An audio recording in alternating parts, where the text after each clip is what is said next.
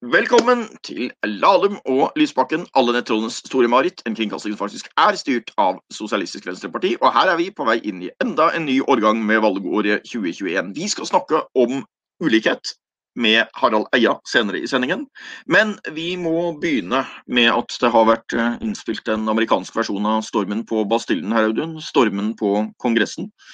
Det var en dramatisk start på det nye året her. Hva tenker du? Altså, jeg satt og leste for ungene mine faktisk, når denne her stormen begynte. Leste Percy Jackson, som en glimrende barnebok om gresk mytologi og mye action og sånn. Lykkelig uvitende om at action ute i den virkelige verden nok en gang oversteg alt som fantasien og litteraturen i stand til å tilby. Så kom det plutselig mye sånn meldinger på telefonen min, og sånn, ser du på dette? Og så skrudde på TV-en. Og, altså, jeg vil jo si, Hans Olav, at egentlig så jeg jo ikke overrasket. Og jeg egentlig litt overrasket over alle som overrasket. Fordi det jo den her avgrunnen Trump har pekt mot veldig lenge nå. Så altså, hvis du leker lenge nok med ilden, hvis du lenge nok visker ut forskjellen på løgn og sannhet, hvis du lenge nok forteller folk at demokratiet ikke fungerer og bare tull, så til slutt så tyr folk til vold. Og vi har jo det, skal vi ha det, Hans Olav, synes jeg faktisk, gjennom hele høsten i podcasten snakket ganske mye om dette. Potensialet for vold i forbindelse med et valgnederlag for Trump.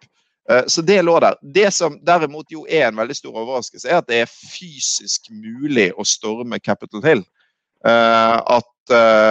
Ikke sant? Altså det jo, jeg har vært inne i det bygget, og det skal bare ikke være mulig. Det dypt sjokkerende. Men at denne viljen til vold nå finnes der, det mener jeg bare dessverre en naturlig konsekvens av trumpismen, som jo har vist seg å være, lenge før denne uken, grunnleggende antidemokratisk.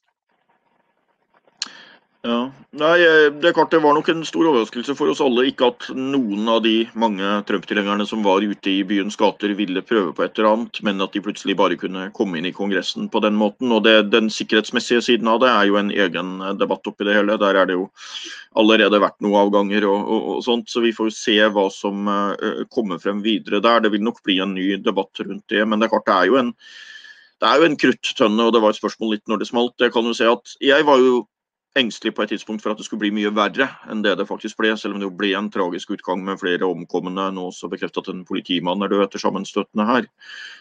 Så det ble jo en virkelig tragisk hendelse, men jeg fryktet jo på et tidspunkt at det kunne bli enda mye verre. Man visste jo heller ikke hva disse folkene som trengte inn i Kongressen hadde med seg av våpen og eksplosiver, og det ene med det andre, og hvordan farene var knyttet til ting. Sånn sett så ble det jo nesten en lettelse at det tross alt gikk over i løpet av noen timer at man kunne gjennomføre. Og det synes jeg politikerne i begge partier skal ha stor respekt for. Jeg synes man gjorde det absolutt riktige. Man gikk tilbake til salen så fort det var mulig. Man fortsatte prosessen, og man bekreftet den demokratiske prosessen med valgresultatet som disse folkene utenfor var provosert over og prøvde å stoppe da de trengte inn i Kongressen. Og det veldig viktig at demokratiet ikke lar seg pesticide til det her. Så ros til begge partiene for det. Jeg må si at hvis du ser den situasjonen vi står oppe i nå, så jeg faktisk ikke så veldig urolig for at det kan skje noe type terroraktig i Washington, men jeg bekymret for at det kan skje et annet sted i USA. Fordi USA et kjempestort land, og det helt umulig å ha kontroll på alt som skjer. I Washington nå tror jeg det så stor mobilisering at man har nok nå tatt igjen og har en ganske god kontroll. Men det klart hva som kan skje et eller annet sted rundt i USA med en eller annen misfornøyd Trump-tilhenger, der får man bare håpe det beste. Nei, det var en uhyre dramatisk situasjon, og vi har jo snakket om det, at den faren har ligget der lenge. Jeg har lyst til å benytte et lite poeng. Jeg av og til gjentar også at toppolitikere oppi det hele jo også mennesker. Og det klart at i kongressen i USA så sitter det jo mange gamle mennesker også, så det må jo ha vært en ganske skremmende opplevelse for mange av de. Altså, Chuck Grassley, den eldste av de republikanske senatorene, da 87 år. Og han har nettopp vært syk med etter å ha blitt covid-smittet og var tilbake etter det. Og en opplevelse som dette her fortoner seg jo ganske skremmende, og det ble jo også brukt vold i betydelig omfang inne i bygningen, så det ble så skremmende saker. Men den store taperen på det ble jo Trump, og jeg vet ikke om vi skal gå inn i den diskusjonen om det var et med forsøk på statskupp og ikke. Jeg mener jo at dette ikke var et forsøk på statskupp, det var et angrep på det amerikanske demokratiet. Men hvem slo det tilbake på? Det slo massivt tilbake på Donald Trump og den stadig mindre nære kretsen rundt ham. Og jeg tror at det var et mørk dag i demokratiet, selvfølgelig, at en gruppe stormer kongressen i protest mot godkjennelse av resultatet fra et demokratisk valg selvfølgelig et veldig lavmål sånn sett. Men kanskje kan man håpe på da, at det på lengre sikt blir inngangen til noe mer positivt. Jeg må jo si at jeg synes jo, jeg vet ikke om du hørte debatten etterpå, men jeg synes jo også at flere av republikanerne, til og med Mitch McConnell, overrasket jo liksom positivt med å holde en tale med veldig sterk støtte til demokratiet allerede før dette skjedde. Og det kom jo flere her, også visepresident Mike Pence hadde jo en tale hvor han tok veldig klart avstand fra det som skjedde her. Så man kan håpe på at det da på litt lengre sikt kommer noe positivt ut av dette. Og jeg tror at de forhåpningene Donald Trump hadde om å komme tilbake som president og stille igjen i 2024, tror jeg fikk seg et veldig tungt grunnskudd med det som skjedde. Og så var det jo veldig øynefallende da, at presidenten var jo ikke der. Altså, en ting var jo at han på sett og vis hadde oppmuntret til tilhengerne til å gjøre noe, og sånn sett oppmuntret til det hele. Men da det skjedde, så ble han jo egentlig bare sittende på sidelinja, og reagerte jo ikke som president skal gjøre i en sånn krisesituasjon. Eller hva tenker du? Altså, jeg kan jo håpe at det vil ha en positiv effekt, men jeg må jo si at jeg nok ikke så optimistisk, fordi at altså for det første, det kommer meningsmåling nå, som viste at nesten halvparten av de republikanske velgerne ikke bare altså, rent ut sier at de støtter stormingen. Det fryktelig mange mennesker. Og det var vel 120 republikanske medlemmer av huset som selv etter dette stemte mot å godkjenne valgresultatet. Så for meg så jeg tror det veldig viktig i det her øyeblikket her som kommer til å gå inn i verdenshistorien og amerikansk historie og alt. Og liksom erkjenne hvor utrolig alvorlig det fordi det viser hele denne situasjonen, mener jeg, med altså, viljen til å bruke vold, den tross alt ganske breie støtten til det, og de mange politikerne som helt åpent prøver å sette til side et demokratisk valg, jo hvor langt denne forråtnelsen når det gjelder grunnleggende demokratiske holdninger har kommet i det som jo tradisjonelt har vært det på ingen måte vil jeg si noe demokratisk ledestjerne som mange har brukt som begrep, men i hvert fall det ledende landet i den demokratiske blokken i verden da. Og det bare hva dette betyr når det gjelder at ting som veldig, veldig grunnleggende for å stå på spill, det tror jeg det veldig viktig å ikke undervurdere. Så det store spørsmål da, en sånn Van Jones, som kommentator på CNN, sa det mens dette pågikk. Sånn, dette slutten på noe, eller det begynnelsen på noe? Så den optimistiske inngangen vil jo være at det slutten på Trump, at dette vil koste han så mye, at det vil tvinge også en del republikanere til å liksom, innta en annen rolle, være villig til å snakke med motparten og sånn. Men det kan jo også være begynnelsen på noe, og det jo grunn til å frykte, tror jeg, at det republikanske partiet fortsatt vil være under kontroll av folk som vil følge den kursen Trump har satt.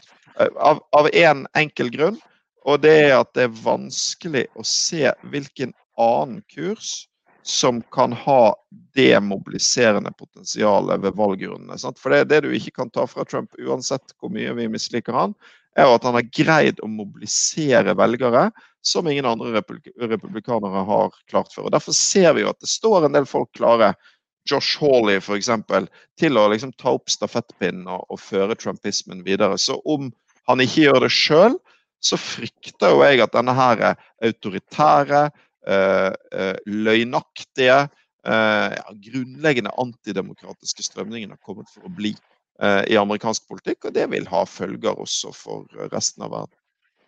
Ja. Men dette nok... På republikansk side det jo litt interessant når du ser på reaksjonene her. I senatet var det jo veldig mange som falt fra, og det ble jo til slutt bare vel en håndfull som stemte imot å ikke godkjenne valgresultatet. Derimot i representantenes hus, som du inne på, så det ikke ut som det flyttet på mye. Der var det kanskje noen få som falt fra, men det ble jo oppsiget klart flertallet av republikanerne i representantenes hus stemte jo for å ikke godkjenne valgresultatet selv etter dette, mens det bare var et litt mindretall i senatet. Så det også tankevekkende å se forskjellen der. Og det en krevende situasjon. Du kan si, den meningsmålingen du viste til da, at litt under halvparten av de republikanske velgerne sa at de støttet dette her. Men så du inne på det med mobiliseringen, ikke sant, at hvis en kandidat til republikanernes nominasjon i 2024 kan få støtte fra alle de som nå støttet storminga, så har jo vedkommende veldig god sjanse til å bli nominert, for det var opp mot halvparten, og hvis du da kan samle de på en måte bak et banner her, så det en veldig sterk kandidat, og en del av de velgerne vil ikke automatisk stille opp for en mer moderat kandidat, ikke sant? Ut fra den målingen, da, altså de som da ikke støtter stormingen, jo for så vidt i flertall hos republikanerne, men det flere usikre velgere og mobiliseringspotensial blant de som støttet stormingen, muligvis. Samtidig så det jo et spørsmål da, hvordan reagerer en del moderate republikanere og type uavhengige velgere og sånt på dette her. Fordi republikanerne var jo i fjor veldig opptatt av vi som lov- og ordenpartiet, ikke sant? Og mot Black Lives Matter og det ene med det andre, så satte man jo inn til dels ganske sterke maktmidler også. Og så skjer dette her, og for veldig mange sånne lov- og ordenrepublikanere og litt sånn, skal du si, konstitusjonelle republikanere inn mot sentrum og sånt, så tror jeg at dette her var i hvert fall sånn som gjør at veldig mange av de ville ikke ha stemt på Donald Trump hvis det hadde kommet et valg nå etter dette med Trump som kandidat. Hvordan det vil bli med en annen kandidat fra samme fraksjon, det får vi se, men nei, det for tidlig å si hva som blir de langsiktige konsekvensene, men det var et tungt tilbakeslag for Trump og tilhengerne hans, sånn det ble i hvert fall. Og du så jo også tydelig i debatten etterpå at for eksempel Mitt Romney var jo veldig på offensiven her da, som en av de ansvarlige republikanerne og sånt. Så jeg velger å ta en litt positiv inngang til det på lengre sikt, men det klart, det en dyster dag i historien om det amerikanske demokratiet den dagen kongressen ble stormet når den forsøkte å godta valgresultatet, og det skjedde etter at presidenten hadde oppfordret tilhengerne sine til å reagere. Litt sånn fascinerende grense som jeg vet ikke om vi skal diskutere en gang, men ikke sant? Demonstrasjoner vi jo alle for, ikke sant? Det veldig viktig også i USA. Man har rett til å demonstrere og rett til å si sin mening på det. Dette her var jo helt klart det som kalles oppvigleri. Altså hvor man ikke bare demonstrerer, men hvor man oppfordrer tilhengerne til å gå videre enn det, og ikke akseptere resultatet av et valg i dette tilfellet. Ikke akseptere resultatet av demokratiske vedtak. Og så neste stadie over oppvigleri jo på sett og vis statskupp. Altså hvis det nå hadde skjedd at Trump på noen måte hadde brukt sine fullmakter som president, satt inn militære eller noe sånt for å støtte de som nå forsøkte å stoppe godkjennelsen av valget. Da hadde vi klart vært på et statskupp. Jeg mener jo at vi ikke var det nå, men det en litt sånn fascinerende greie. Demonstrasjoner, alle får ytringsfrihet og så videre. Og så gikk det denne gangen, så ble det da over i oppvigleri og et angrep på demokratiet fra de demonstrasjonene og den demonstrasjonsretten man først hadde. Og så gikk det heldigvis ikke over grensa til et statskupp fra mitt perspektiv sånn. Jeg forstår at det finnes litt ulike definisjoner der, men jammen var det en ubehagelig episode og et angrep på demokratiet, ja.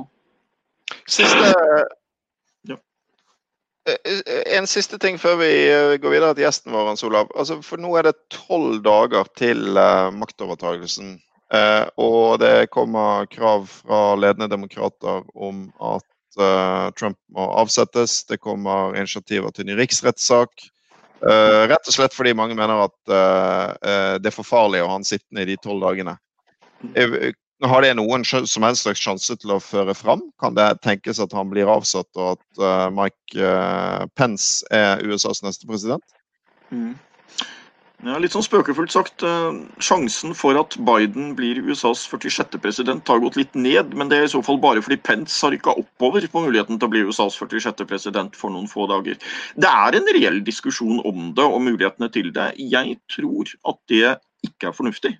Og det prøvde jeg å si allerede mens det pågikk, men da I litt mer sånn avmålte ordelag, fordi jeg tror at nå kommer Trump til å sitte igjen som sånn virkelig lame duck-president I de dagene som igjen, og jeg tror det bedre å la han sitte ferdig og fullføre den perioden enn å begynne med de prosessene det snakk om der. De prosessene det vanskelig å gjennomføre på en forsvarlig måte innenfor tidsperioden, og jeg ser for meg at Trump vil kunne spille videre på et martyrstempel overfor tilhengerne, ikke sant? Se, han var virkelig utsatt for en konspirasjon, han ble avsatt med en sånn kort farsaktig prosess, som han ikke engang hadde tid til å gjennomføre på en skikkelig måte, fordi de ikke ville la han fullføre de 4 årene han var valgt til som president. Og jeg tror også, jeg vet ikke hva du tror om det, men jeg tror jo ikke, hvis man hadde gjennomført det og avsatt Trump så å si 4 dager før han ellers skulle gått av, så tror jeg ikke at det reduserer sjansen noe særlig for at tilhengerne han skårer amok, altså. Men jeg ser de prinsipielle dilemmaene rundt, og man vil jo si at skal du noen gang bruke muligheten til riksrett mot en sittende president, så liksom kvalifiserer ikke dette her. Så jeg tror at hadde det vært 2 måneder eller 3 måneder igjen av perioden, så det veldig sannsynlig at det ville skjedd. Men nå du inne på det, det 12 dager igjen av perioden. Jeg tror ikke det hensiktsmessig, og det reiser noen rettsprinsipper det også, fordi at, ikke sant, hvis du nå skulle starte en riksrettssak mot Trump, og så vil Trump si at ja, jeg må I hvert fall få type en uke eller 10 dager eller noe sånt til å forberede meg og legge opp forsvaret og så videre. Ikke det et rimelig krav I en sånn situasjon? Så jeg tror man vikler seg inn I noen verre problemer, og at det best å bare la det gå stille ut. Midt oppi det hele får man ta med seg at nå har jo Trump for første gang da lovet at det blir en ryddig overgang, da, og det var jo noe man I hvert fall kunne se på som en litt positiv effekt av det, men det var jo ikke akkurat den hjerteligste gratulasjonstalen jeg har hørt, om man I det hele tatt kan kalle det en gratulasjonstale. Det var mer en sånn motvillig erkjennelse av at presidentperioden min går mot slutten. Eller hva tenker du da? Nei, altså, jeg ser jo veldig godt begrunnelsen for å fjerne han. Rett og slett fordi han nå virker å være I stand til å finne på hva som helst. Og det jo ikke behagelig å tenke på at han både har atomknappen og fortsatt kommandoen over hele USAs militære. Men jeg ser absolutt motargumentene dine. Dessuten det jo et spørsmål om det praktisk mulig. Det vel vanskelig å få gjennomført en riksrettssak så fort. Jeg tror det på tide vi får inn en gjest, Jens Olav. Du positiv til det? Ja, det høres spennende ut det. Vi kan få kjønnsfordelingen fra 2-0 til 3-0 her, kanskje. Ja, det kan vi faktisk. Fordi den første gjesten I Lahlum og Lysbakken I det herrens år 2021 ingen ringere enn Harald Eia. Som kanskje ikke trenger sånn utrolig lang og dyptgående presentasjon. Sosiolog han og greier, og ja, sant, det viktig å si, og selvfølgelig kjent fra TV-skjermen begynner å bli ganske lenge nå, Harald. Ja, jeg hadde min debut I 94, så begynner å bli en stund siden her. Veldig bra. Godt nyttår til deg. Og gratulerer med bok, fordi nå har altså Sånn Norge, TV-serien som fryktelig mange har fulgt med på, også blitt til bok. Og jeg lurte på en ting der, Harald, fordi altså etter den episoden av Sånn Norge, der du avslutter med en direkte appell om å fagorganisere seg I grunnen, så fikk du jo et skred av hyllester fra venstreorienterte mennesker. Det var Hans Christian Gabrielsen og Jonas Gahr Støre og jeg og sånn, som var ute I avisen og sa hvor rørt vi var og sånn. Var det litt klamt, eller? Nei, det synes jeg ikke.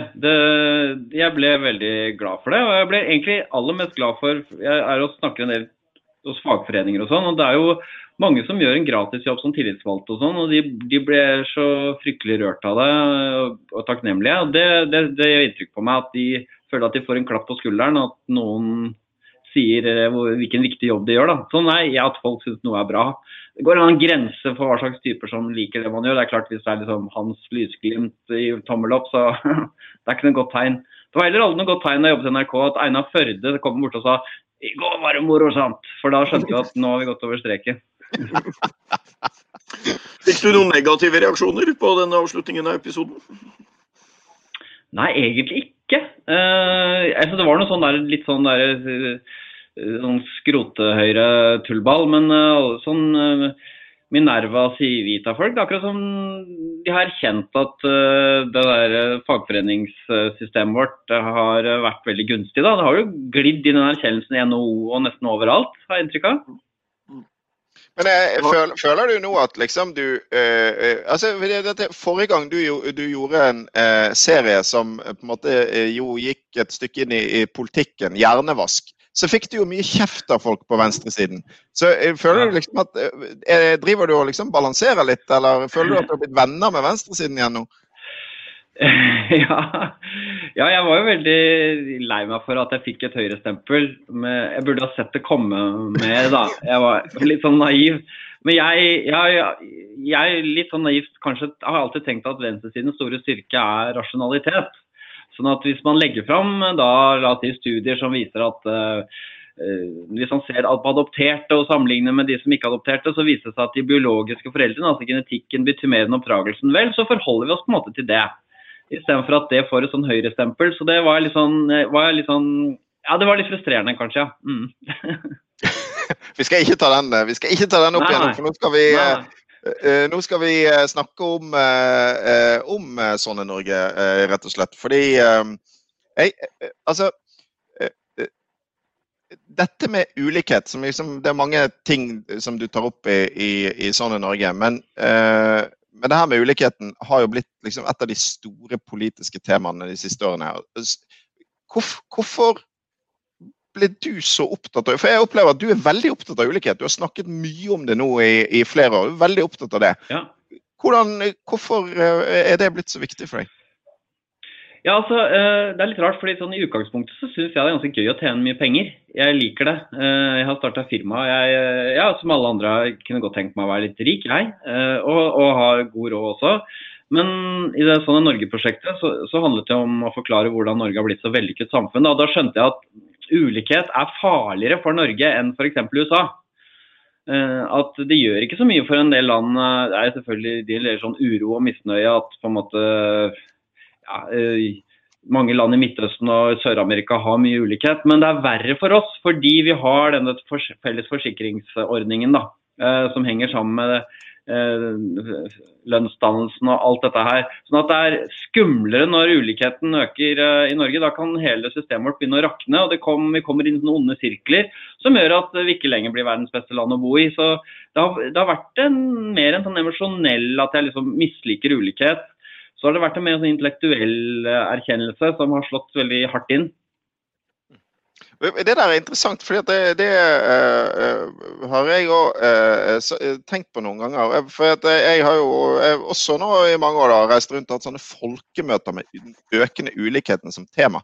Og det litt sånn, fordi jeg føler jo at jeg imot ulikhet. Det sitter liksom i det en magefølelse jeg har, det liksom sitter i ryggraden. Jeg bare vet at jeg imot det. Men det holder jo egentlig ikke. Du kan jo ikke bare bestemme deg for å være imot noe fordi du føler at det feil. Det ofte sånn det i det virkelige liv da. Man starter med en følelse av at noe feil, og så finner man argumentene etterpå. Det ikke det? Jo, det kanskje det. Men det som jo skjer da, når du med utgangspunkt i den følelsen har lett etter det, i hvert fall at du har funnet ganske mye forskning og ting som tyder på at det et poeng her.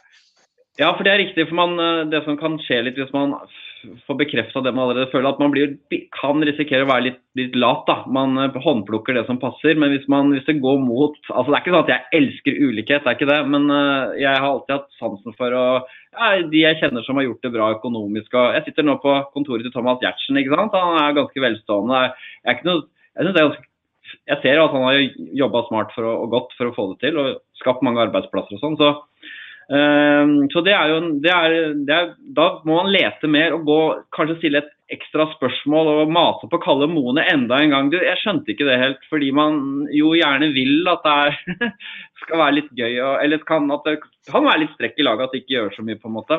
Men det er jo aldri, jeg kommer jo ikke fra en familie hvor alle veldig vellykket. Og ettersom jeg har fått barn selv også, så det jo ikke sånn at alle barn man får for eksempel fryktelig skoleflinke, så da får man også en litt annen orientering. Da vil man jo ikke at samfunnsstingen skal være så lang. Man vil jo ikke at barna man får for eksempel skal dette så hardt ned hvis de for eksempel ender med å få en jobb som lavtlønn, så vil man at de skal ha et anstendig liv. Så det har nok spilt litt sånn en rolle her også, det å få barn. Og det ser jeg veldig i USA, at hvor mye foreldre strever for å hindre at barna skal falle ned på samfunnsstigen, nettopp fordi den forbunden ligger så langt nede. Så det veldig betryggende som forelder at du kan få greit ok liv, selv om du ender opp med et lavtlønnsyrke.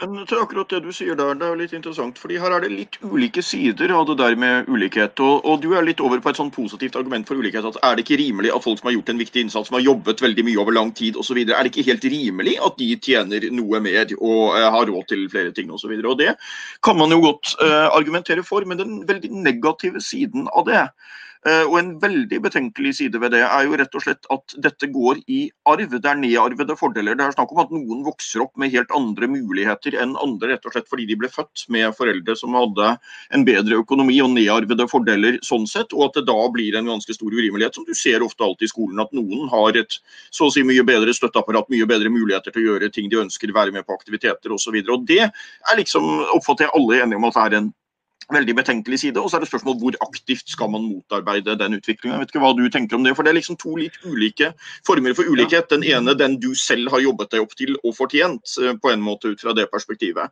Og den andre, den som du ikke hadde noen mulighet til å påvirke med hvor ble du født, hva slags foreldre hadde du. Det var en venstreradikal venn av meg som bemerket at barn må bli mer bevisste når de velger sine foreldre. Ja. Som jo går litt. Jeg vet ikke hva du tenker om det perspektivet. Jo, det veldig interessant. Jeg synes det veldig spennende. Det jo, for å bare starte et sted, da, så det sånn at de fleste i Norge føler at det rettferdig at hvis du jobber hardt å stå på, så skal du belønnes for det. Det noen som, en tredjedel av oss som ikke så opptatt av det, men omtrent halvparten av oss synes at det et viktig prinsipp. Og hvorfor vi har den følelsen om det liksom vi innpodet av markedsøkonomien eller hva det for noe, det vet jeg ikke, men det har nok erfaringsmessig vist seg, eller jeg snakker med for eksempel med Kalle Mone, som min guru da. Hva hadde skjedd hvis det ikke var noen forskjeller? Da ville ikke folk giddet å ta lang utdanning i samme grad, mener han, for da får du studielån, og så det ingenting som kompenserer for det og sånn.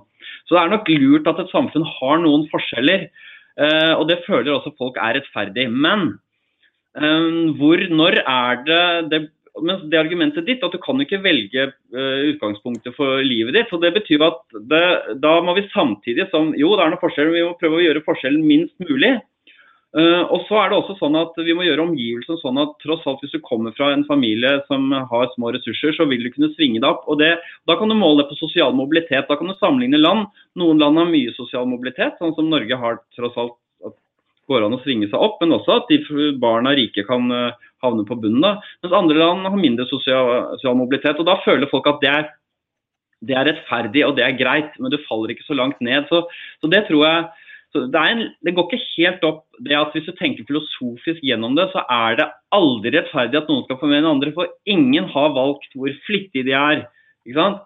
Hvor talentfulle de smarte de og hvor flink de med andre mennesker.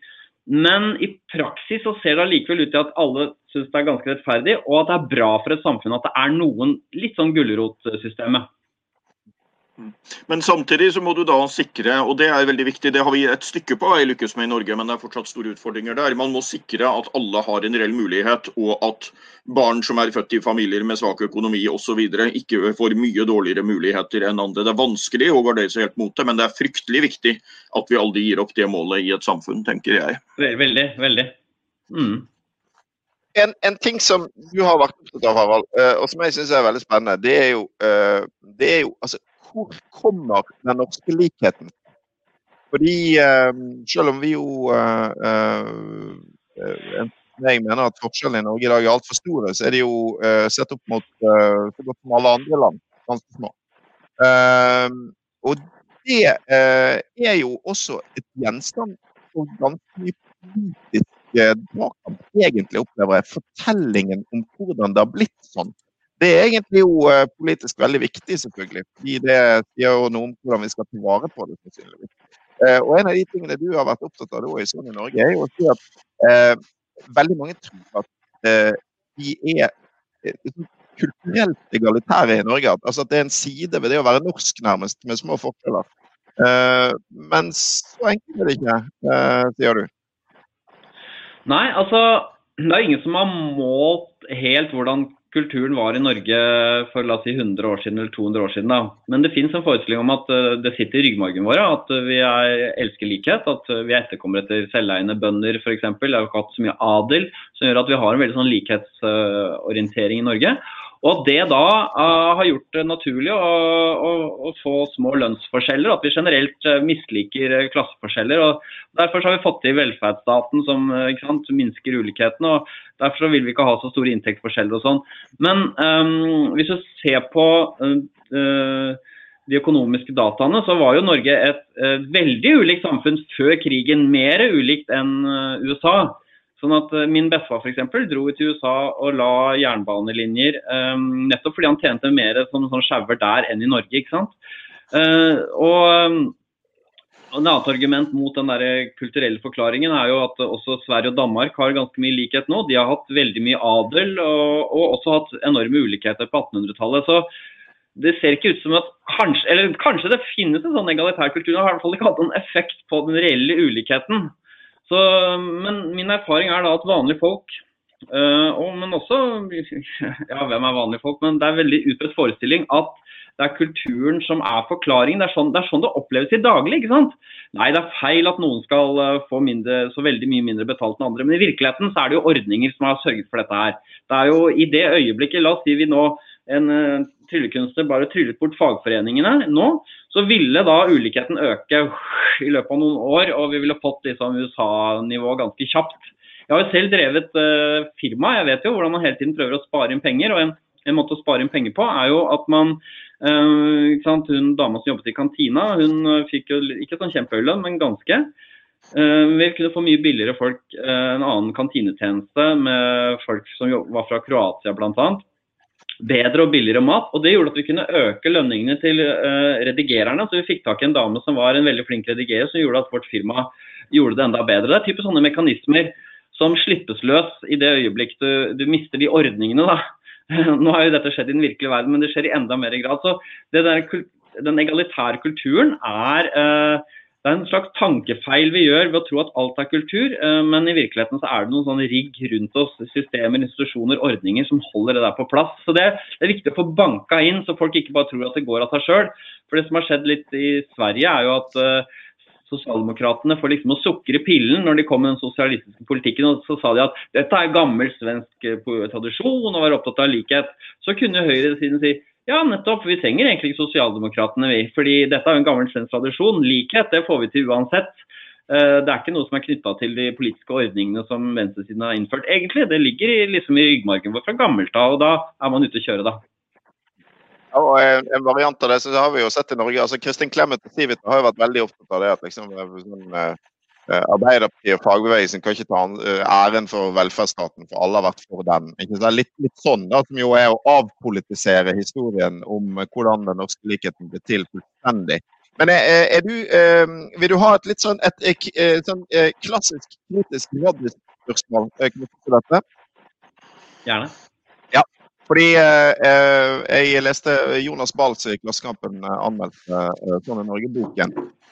Og han påpekte jo ganske riktig sånn, det du hyller her nå jo egentlig det klassekompromisset som blir til i Norge, der man på den ene siden har innført masse sosialisme i økonomien, velferdsstat og stor grad av sånn statlig planlegging og kontroll og sånn, og på den andre siden greide å ta vare på en del bra ting med kapitalismen, kreativiteten den kan utløse, og det også at det faktisk jo altså, folk som vil tjene mye penger i Norge klarer det, til og med i større grad ofte enn det man kan i en økonomi som i USA.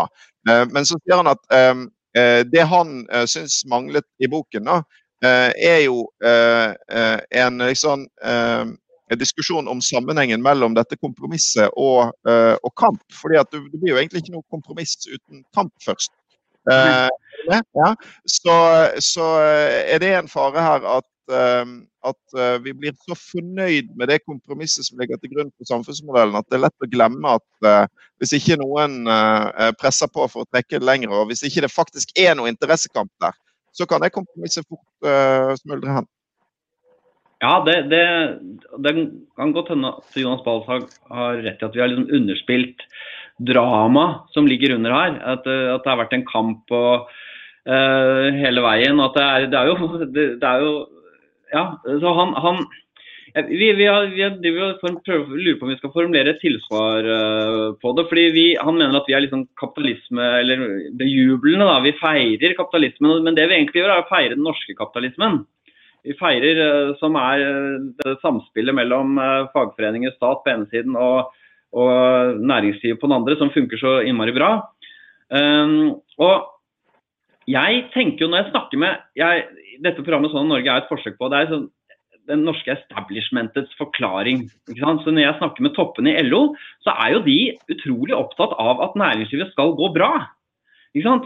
De snakker ikke sånn som fagforeningskollegaer i Frankrike eller Storbritannia. De snakker ikke om klassekamp eller de kritiserer ikke kapitalismen. De liksom for kapitalismen, de for den norske kapitalismen, men de sier jo det finnes ikke noe alternativ.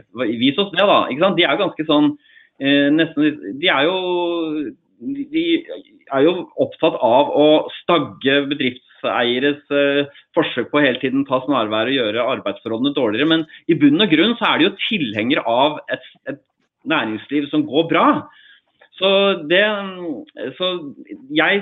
som vi vurderte var at den norske offentligheten preget av å beskrive kapitalismen som et stort stygt dyr, men i virkeligheten i Norge så når LO sitter på med hånda på maktrattet, så kapitalismen en velsignelse. Så det jo kanskje grunnen til at vi på en måte i litt for liten grad har vist dette kampelementet da. Fordi LO-toppene selv så lite opptatt av at det en klassekamp som foregår. Så vi litt i lomma på deres samfunnsforståelse kanskje. Men det der jo det klassiske spørsmålet hvor hovedretningen i norsk arbeiderbevegelse egentlig alltid i mellomkrigstida og slutten av den konkluderte med at det ikke bare snakk om å fordele kaka, det spørsmål om størrelsen på kaka. Og så finner du litt ulike vrier nå, hvor det noen i norsk politikk i dag som ser ut som de synes at det eneste spørsmålet hvor stor du kan gjøre kaka, mens en del andre fortsatt da sier at det eneste interessante spørsmålet hvordan vi fordeler kaka på sett og vis. Men de hvor det kan lese om de tingene du nevner der, Hans Olav?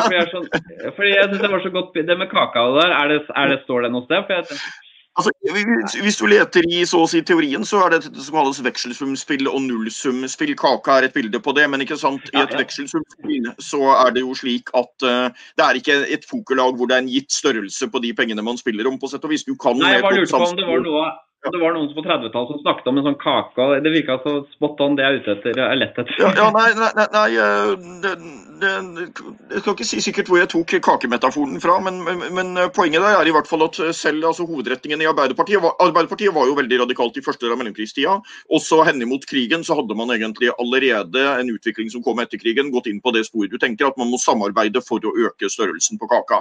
Men så vil jo mange av oss i SV i hvert fall si at det også et veldig stort spørsmål hvordan man fordeler den kaka. Så ingen tror i dag at kaka har en helt gitt størrelse, men fortsatt så det et veldig viktig spørsmål hvordan man vil fordele bitene på kaka, altså. Ja. Så det jo et spørsmål om hvordan, den interessant den diskusjonen om LO-ledernes verdensbilde, fordi at jeg tror jo at mye av forutsetningen for at det der kompromisset kan opprettholdes, at du også har mer radikale krefter som både i fagbevegelsen og partiene og sånn, som presser på for å trekke det lengre. Erfaringer, hvis du ser så fra 80- og 90-tallet, når du fikk masse privatisering og økende ulikhet, jo at, tror jeg, at hvis arbeiderbevegelsen blir for lite radikal og for lite tøff, da ser arbeidsgiversiden sitt snitt til å drive dette kompromisset tilbake. Så denne klassekampen ligger der under kompromisset hele tiden, tror jeg da. Men Harald, kan ikke vi det noen andre ting også ved ulikheten som du har tatt opp i Sånn Norge, som du opptatt av, og det jo de negative, eller de positive konsekvensene for økonomien av likhet, for produktivitet og for vekst, rett og slett. Så kan man jo diskutere det der med vekst, men la akkurat den diskusjonen ligge nå. Men det jo veldig interessant, for det jo noe som, det jo et argument som burde smerte høyresiden mer da, hvis det faktisk sånn at økende ulikhet dårlig for økonomisk vekst og utvikling. Ja, det jo ikke helt intuitivt, for når man driver et firma, sånn som jeg nevnte I stad at jeg har vært med på å gjøre, så det jo bra for oss at vi må betale lite for de ufaglærte. Ikke så bra at vi må betale mye for de flinkeste, men likevel så det fint at det lavt lønnsnivå på ufaglærte. Men for økonomien som helhet så ikke det noe bra, fordi det som skjer da at uproduktive bedrifter de holder på litt for lenge, fordi de kan ha masse folk på lavt lønn gående, mens de norske bedrifter, sånn norske banker for eksempel, de kan ikke drive med sjekker, sånn som amerikanske banker gjør, fordi hvis du driver med sjekk, så må du ha folk som manuelt kontrollerer sjekkene, og I Norge får de så godt betalt at bankene tvinges til å innføre ny teknologi mye kjappere enn amerikanske banker. Og sånn næringslivet I Norge hele tiden. Vi må hele tiden tenke smart og innføre ny teknologi og roboter og sånne ting. Det mange som ikke liker roboter, men det gjør at vi øker produktiviteten. Og I tillegg til det, når de best kvalifiserte ikke tjener så godt, så norske ingeniører jo da billigere å tjene mindre enn amerikanske ingeniører, og de må inn når vi driver og innfører ny teknologi, så trenger ikke betale så mye for dem. Så derfor så har norske bedrifter et mer økonomisk incitament til å gjøre ting mer effektivt og produktivt innenfor ny teknologi enn for eksempel amerikanske bedrifter, hvor det lønner seg å ha folk gående litt lenger, for det kjempedyrt å ansette noen nye ingeniører. Så det var ikke jeg klar over. Disse erkjennelsene har vel etter hvert glidd inn hos NHO, selv om de offisielt for lokale lønnsforhandlinger fortsatt, tror jeg kanskje, jeg ikke sikker, så det sånn når du snakker med på bakrommet, så skjønner de at dette systemet har vært en velsignelse på norsk næringsliv, da. At det ikke så store forskjeller, og det gjør også at det blir en sånn mer vi-følelse. Altså, en norsk bedriftsleder sa til meg, norske industriarbeidere tar beslutninger som tyske ingeniører tar. Når det små forskjeller mellom folk, så det sånn at alle føler at denne bedriften, her vi sammen, ikke sant? Det ikke noen som drar ut masse profitt, mens jeg får en liten del av kaka. Nei, vi I samme båt, og det klart, det bra for både offentlige og private arbeidsplasser, at det en sånn vi-følelse som kommer av likhet, da. Så det bra for økonomien. Ja, og det der litt interessant som du nevner, fordi her kan man jo mene mye om det fra rasjonalitetsperspektiv og sånt, men det klart at mennesker jo mennesker og tenker jo så å si psykologisk. Og det klart at hvis du reiser på en ferie sammen med en gruppe arbeidskolleger eller venner eller noe, Harald, og så får du et hotellrom som veldig bra, og så får de andre en helt sånn storslagen suite, og dere har betalt det samme, ikke sant? Da ikke du fornøyd med rommet ditt, fordi du ser at de andre som du sammenligner deg med har fått et rom som bedre. Og selv om du egentlig har et rom som isolert sett greit, så vil du ha en negativ opplevelse av ferien, og du vil sannsynligvis påvirke negativt relasjonene du har med de andre I gruppa. Og det noe av det samme der, altså at det hensyn du nevner der veldig viktig I forhold til lagbyggingen og opplevelse av rettferdighet I den gruppa som vi I samfunnet på sett og vis. Og så kan man argumentere for at burde det være så viktig hvis du har det greit, det da problematisk at andre mer, men det klart du sammenligner det med folk, og særlig folk du jobber med typisk da.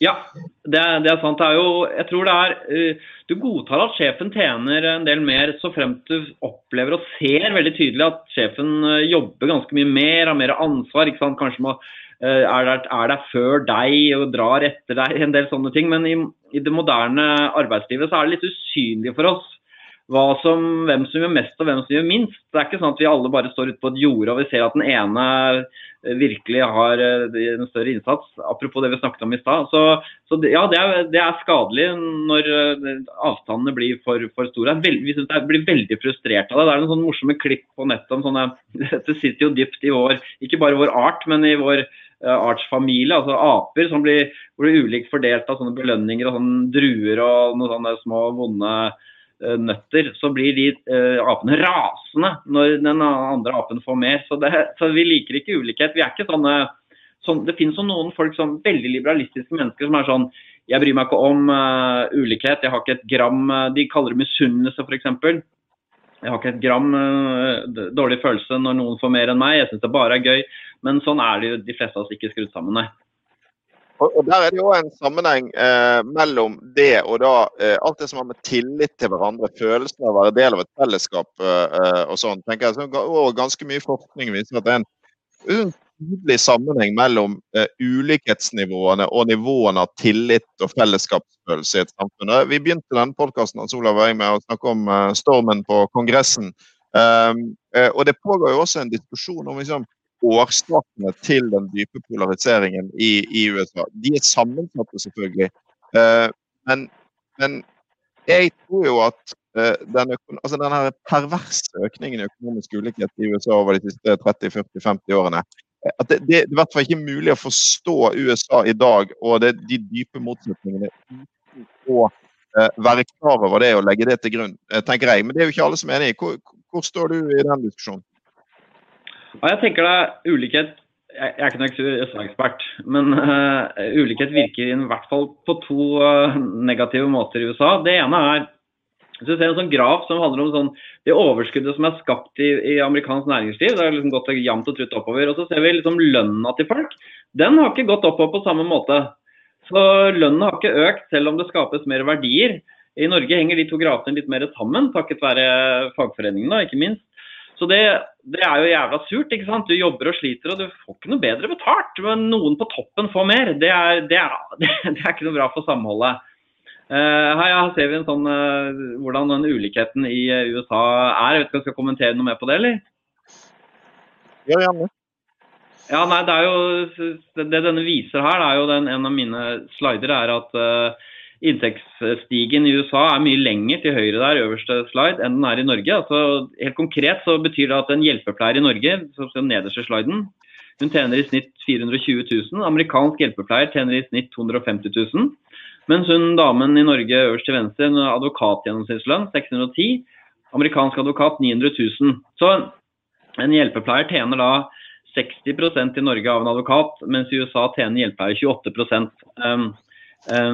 av en advokat. Så det er jo når folk strever og sliter og får ikke mer, og noen andre får mer og mer, så er det veldig frustrerende. Og det som kommer på toppen av det, at når ulikheten blir stor, så blir det også sånn at sosial mobiliteten blir mindre, sånn at folk ikke bare opplever at de har ikke noe god råd enn før, men de opplever at barna deres får ikke svingt seg opp heller, de har ikke noe sjans. De tjente mer enn, de svingte seg opp selv, følte de, men deres barn har ikke sjans. Så det er jo, mens andre driver og kommer inn på Harvard og tjener masse penger, og det er også veldig frustrerende, apropos det vi snakket om i sted. Folk synes det er rettferdig at det går an å slå seg opp og fram, og det føler man ikke lenger i USA at det går an. Og, og de to tingene henger sammen, mobiliteten og ulikheten. Så det har havnet en skikkelig lei ond sirkel der, og hvem har skylda, ikke sant? Du ser de folka som i de protestene i forgårs, det er klart, de ser på en måte på de folka at dette er ikke veldig velstående typer. Det lukter litt sånn white trash. Dette er folk som ser at andre får firmaer og selskaper håver inn, de får nesten ingenting. Og så renner de det raseriet da mot Washington, der det et eller annet som pillråttent. La oss få en Trump som ukorrupt fordi han så rik og ikke lar seg bestikke. Sånn tenker jeg en sånn type analyse hvis jeg var USA-ekspert, ville kjørt på. Vi skal gå inn på landing, Harald, men et siste spørsmål som jeg synes vi må stille på kampen her. Hvis likheten i Norge, de små forskjellene, så viktig for kvaliteten på samfunnet, så må vi jo ta vare på de og helst få de ned. Og de øker jo ganske fort. Hvordan skal vi få det til? Hvordan skal vi få støtte for den politikken som til for å holde forskjellene nede? Fordi det jo ikke like åpenbart for alle at de har interesse av det. Ikke minst de delene av befolkningen som tjener over snitt, og kanskje til og med har noen fordeler av at andre tjener lite, for eksempel. Så hvordan skal det være politisk mulig å ta vare på? Dette burde jo jeg kanskje kunne svare på, men jeg spør nå deg om det. Ja, jeg har jo, gjennom det programmet så har jeg jo erfart hva slags type argumenter og poenger om ulikhet som slår inn hos folk, og hva som folk synes blir litt sånn teknisk. Og det som mange blir bekymret over jo det at vi-følelsen både på bedriftene, at det blir mindre produktive der, og at samfunnet vårt dette felles forsikringsopplegget avhengig av at vi ikke så ulike. Og særlig hvis du sammenligner med USA, så slår det ganske godt inn. Men det som alltid kommer som et sånt spørsmål, jeg har lyst til å stille tilbake til deg, jo, ja, men hva skal vi gjøre da?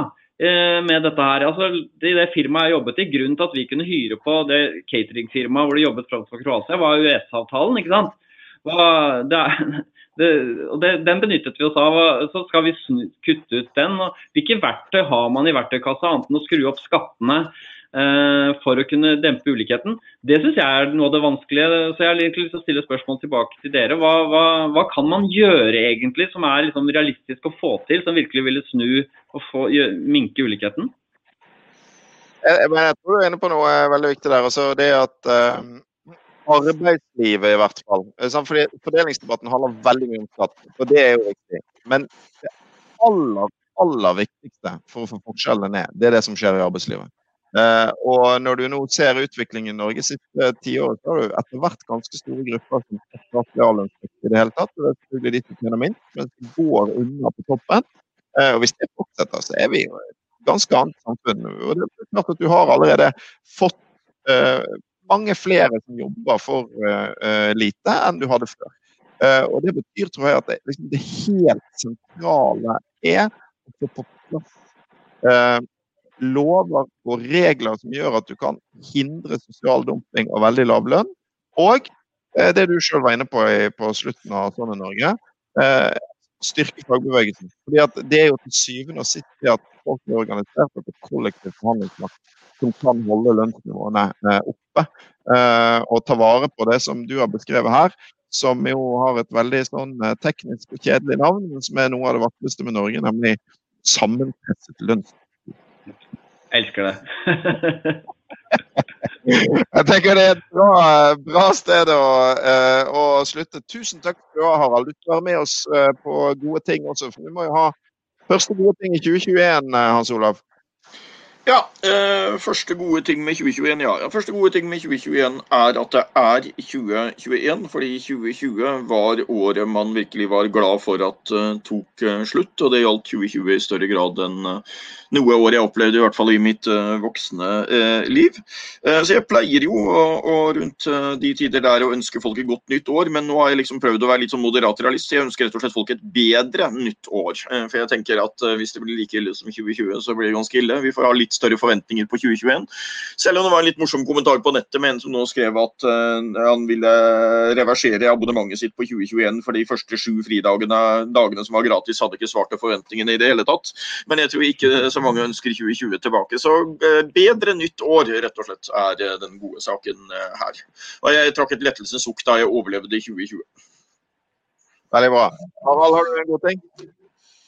Ja, jeg kom i skade for på nyttårsaften, så var vi ute og akte sønnen min på 3 og jeg, og det var litt sånn, jeg litt uvøren pappa, så jeg slapp han ned med akebrettet en litt sånn bratt bakke, og så krasjet han inn i et sånt gjerdestolpe, og da ble han redd og ville ikke ake mer, og jeg fryktet at nå akegleden for han ødelagt for alltid. Så jeg hentet i barnehagen i går, og da hadde han akt hele dagen. Og da ble jeg så glad at jeg ikke hadde det en fars verste frykt å ødelegge barndommen til barna. Så det har lyst opp de siste døgnene for meg voldsomt at nå vi i gang. For aking det noe av det gøyeste jeg husker fra barndommen. Store tog hvor du binder sammen akebretten og du faller over og slår deg litt og lærer å håndtere litt smerte. Nei, det var bra. Det veldig bra. Men det gjenstår å se om han vil ake mer med deg da. Ja, det det da. Eller, jeg sender han utfor, når far sender deg utfor, da det dårlig tegn selvfølgelig. Ja.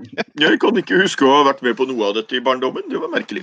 Audun, god sak. Jeg har en god sak. Jeg skal faktisk anbefale en bok denne gangen. Fordi jeg har hatt den uvanlige opplevelsen av å lese en bok som gjør at jeg etterpå føler at jeg forstår litt mer av meg selv. Og det altså, det nemlig skrevet nå en fagbok utgitt på Universitetsforlaget av Morten Hammerborg som heter Bergenseren. Og det altså en undersøkelse av selve ideen om bergenseren gjennom hele Bergens historie. Og den grunnleggende tesen rundt hvorfor vi som vi på godt og vondt, det jo at bergenseren fortsatt grunnleggende forrettet over det som skjedde i 1814, der altså Norges klart største by ble forbigått når hovedstaden ble etablert i Kristiania. Og dette har jo da ført til en god del av de vakre karaktertrekk som vi bergensere har I dag.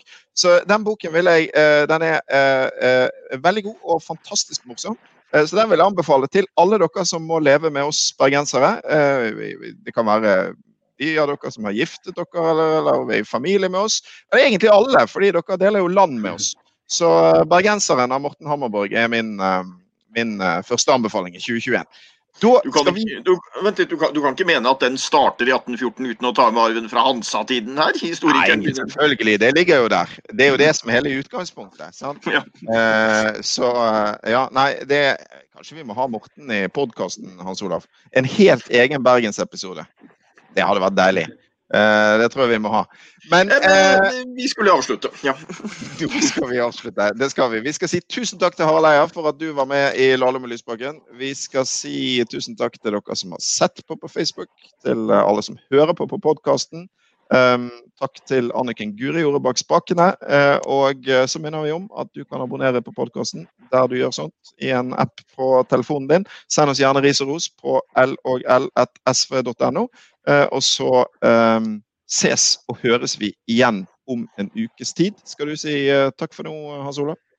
Ja, men jeg forstår ikke helt det der med app på telefonen. Jeg håper vi har gode ordninger for de som ikke har apper på telefonen, for det gjelder en vesentlig del av befolkningen. Men med det forbeholdet så kan vi si takk for nå, og vi kommer tilbake før dere aner det.